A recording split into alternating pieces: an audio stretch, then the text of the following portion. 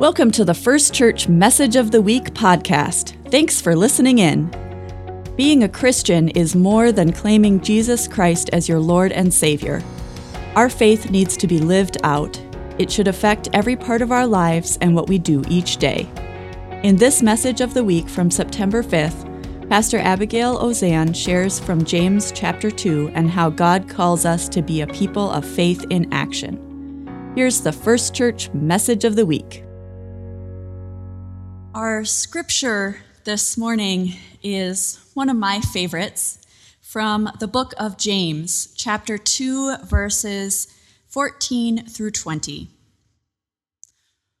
What good is it, my brothers and sisters, if you say you have faith but do not have works?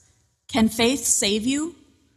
If a brother or sister is naked and lacks daily food, and one of you says to them, "Go in peace, be warm and eat your fill," and yet you do not supply their bodily needs, what good is that? So faith by itself, if it has no works, is dead. But some will say, you have faith and I have works. Show me your faith apart from your works, and I, by my works, will show you my faith. You believe that God is one. You do well. Even the demons believe and shudder. Do you want to be shown, you senseless person, that faith apart from works is barren? I've always found the words of this passage to be powerful and memorable. There's some pretty strong language in here. Words like dead and barren, talking about someone as a senseless person. This passage could be a lot more gentle in how it talks. Could say something like, faith without action is less meaningful. But it doesn't. It says it's dead. This is a very strong statement. I looked up the word that is used with faith apart from works is barren, and another word for the Greek is useless. Or the Message describes it this way: do you suppose for a minute that you can cut faith and works in two and not end up with a corpse on your hands? That's a pretty powerful question. There is nothing halfway about saying faith without action has neither use nor life. Earlier this last week, I was looking at my theology books. I happen to love theology and have a number of books on my shelf. Now, theology is a big word that means the study of God and faith. Theo means God, and ology means study of. Or, as the church father St. Augustine said, it is faith seeking understanding.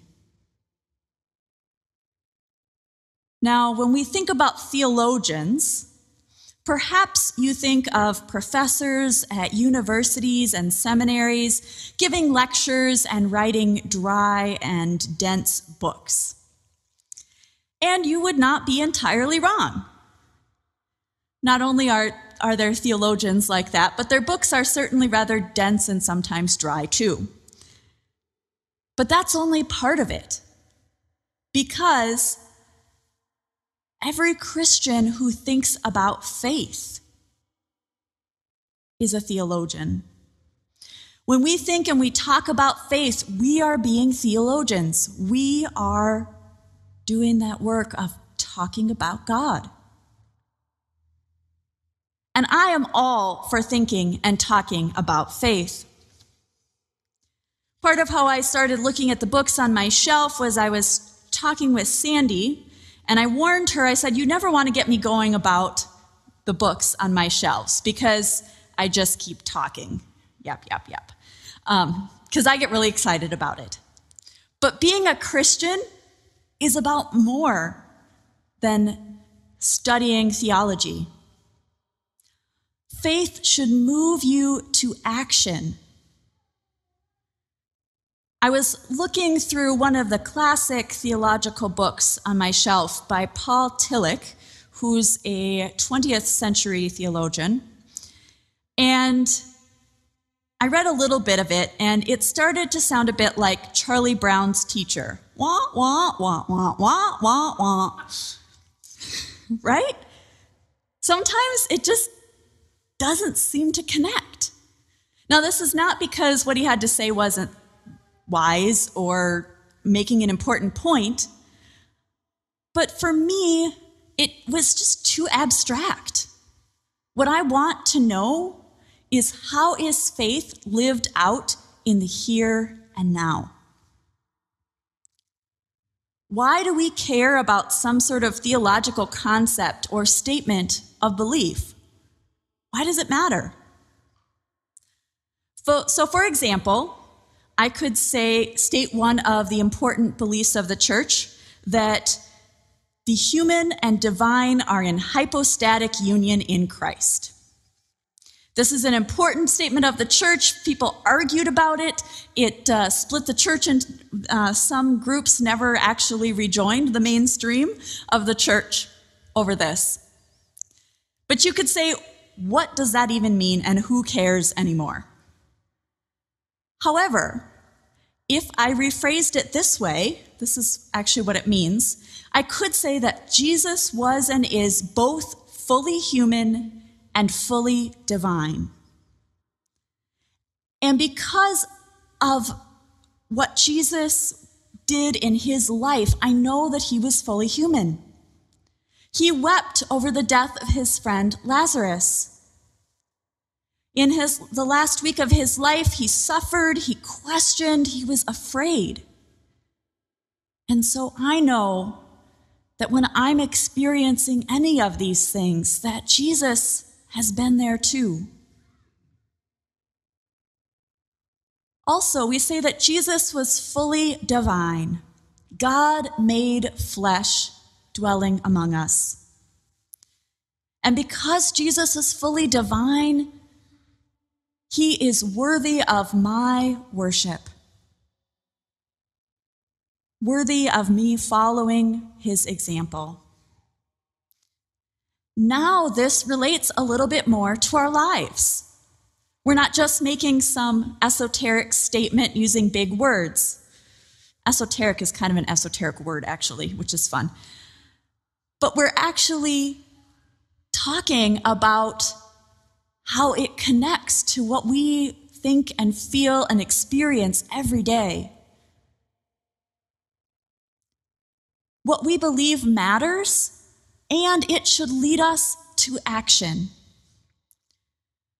My faith inspires me.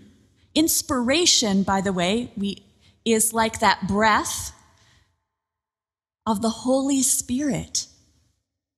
And the Holy Spirit moves me to my feet to go out and live my faith. Faith leads to action, and in my experience, it actually goes the other way too. Action strengthens our faith. Hopefully, when we do either one, when we do works that are following Jesus, that strengthens our faith. And when we grow stronger in our faith, it leads us to continue to do more work following Jesus. I want you to think about one of the most faithful people you know. As you think about them, I would guess that part of what makes them really faithful people is their conviction and their belief in God. And part of what makes them a really faithful person that people notice is how they live out each and every day, what they do with their faith. So I want to give you a few examples. Consider a man who goes to church regularly. He listens to the sermon and the songs, but rarely joins in with the music. And when worship is over, he goes home and goes about his routine for the rest of the week. And he doesn't really spend any time during the week thinking about God. He doesn't try and follow Jesus' example. It just doesn't really connect. There's not a lot of connection for him to his faith. It's more of a habit. His faith is dead. Or consider a woman who grew up in the church. She was baptized in the church, she was confirmed in the church, and affirmed her faith. And she goes pretty regularly to the church because, well, actually, she really likes to see her friends and hear all the latest news and gossip. And she's pretty aware of what's going on and connected in at church. She notices who's absent and sometimes talks behind people's back about other folks. Did you see that person? They missed church for a whole month in the summer because they were at their cabin. I mean, really. Just an example, by the way. She knows scripture, and she could even correct the pastor sometimes. But this woman is too busy to volunteer. She's too busy with her social life to be involved in the life of the church, or even in the life of the community around her in a way of service. This is somebody who might talk the talk, but they're certainly not walking the walk. Or how about consider a woman who attends when she can, but she can't always come to worship because she takes care of her grandchildren for her daughter who's a single mother that lives 100 miles away. And when she is in town, she does take time to help during the fellowship time and serve coffee at church. She's one of the first people to offer help, to send food, and to listen if someone is in need. Of these three examples, who is the true Christian? I hope that you can see that just attending church and even professing faith, while good in and of themselves, are not enough. That our faith should always move us to action. I like the phrase, walk your talk. I think that we certainly believe people more often if they do what they say, if they live lives like the kind of lives that they talk about. For many years, I worked at a mission trip program based at Camp Kingswood, which was just outside the Twin Cities. And the mission program had James chapter 2, verses 17 and 18 as the theme verses. The program included going into the city during the day to do mission projects and then returning to camp in the late afternoon and evening to do various camp activities and to worship together and do church camp stuff. So I became very familiar with these verses. Faith, if it has no works, is dead. And one of the things I really loved was living in Christian community, playing and praying and working and serving together. We talked about what did this mean. We talked about caring for those in need as Jesus did. But then we went and we did it. We did it by going and repairing homes and restoring overgrown lawns for those unable to do it for themselves, by packing food for the hungry and helping at thrift stores that raised money for social service programs and provided inexpensive clothing to any who needed it. Feeding the hungry, providing clothing and shelter. These are following Jesus. Now, I put a few pictures up of some service, some folks doing mission trips, and these are actually from the year 2012. I was amazed to discover when I came here and was going through the folders in my filing cabinet that this church was actually on a mission trip to do flood recovery in Minot in 2012. I was running the program there in 2012, and I don't know if I encountered any of you, and I don't remember of some of the kids if any of them were connected with the church, but they could have been because some of these are from that week of service. But I chose it because it's also a reminder that there's ways that this church does that, lots of ways. And these are some pretty obvious, tangible ways of reaching out. And we've got others, right? We do a diaper ministry. We do a food giveaway. We provide schools with supplies that they need and students with supplies that they need. So how is it that we live out our call to have this living faith and serve others? At First Church, we have this pathway to discipleship, and we talk about it as connect, grow, and serve. You may or may not have ever seen this little diagram, but the idea is that people come together and connect to their faith. They connect to God and one another, and then we grow in faith. So we might connect at worship. It might be at a Wednesday night. It might be at some church activity, church group, like 30s and 40s or 50s and 60s group, or one of our other small groups. And then, hopefully, we grow in faith. We grow when we come to worship. We grow when we have some of these groups that study about faith and talk about faith together, or when you take time on your own to study your scripture or to pray. And then that growth leads to service. And what I love about this image is that it shows that out of our belief comes service to others, and that helps complete us. Which is not to say we're done on our faith journey when we get all the way around to serve, because you notice it just keeps going. You keep growing and you keep serving. And hopefully you keep connecting too. We have all sorts of different grow groups that you can be a part of, and we have many opportunities to serve others.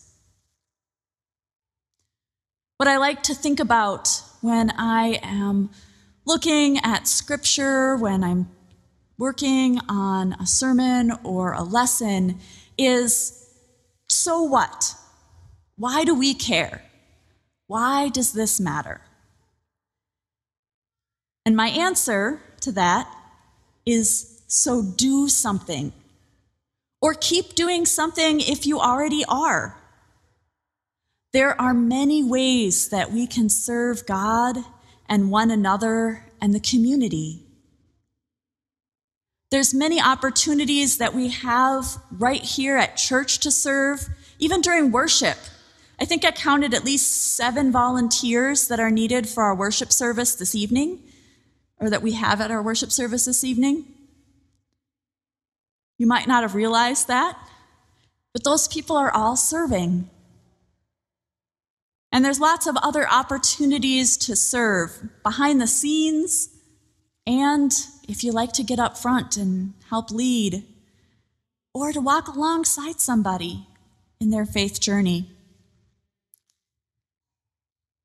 And I truly believe that in the process of serving, whether it is in church or whether it's out in the community or serving your family or serving the stranger or the neighbor, that your faith will continue to grow and strengthen.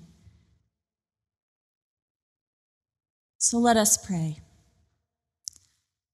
Dear God, help us to have a faith that is alive.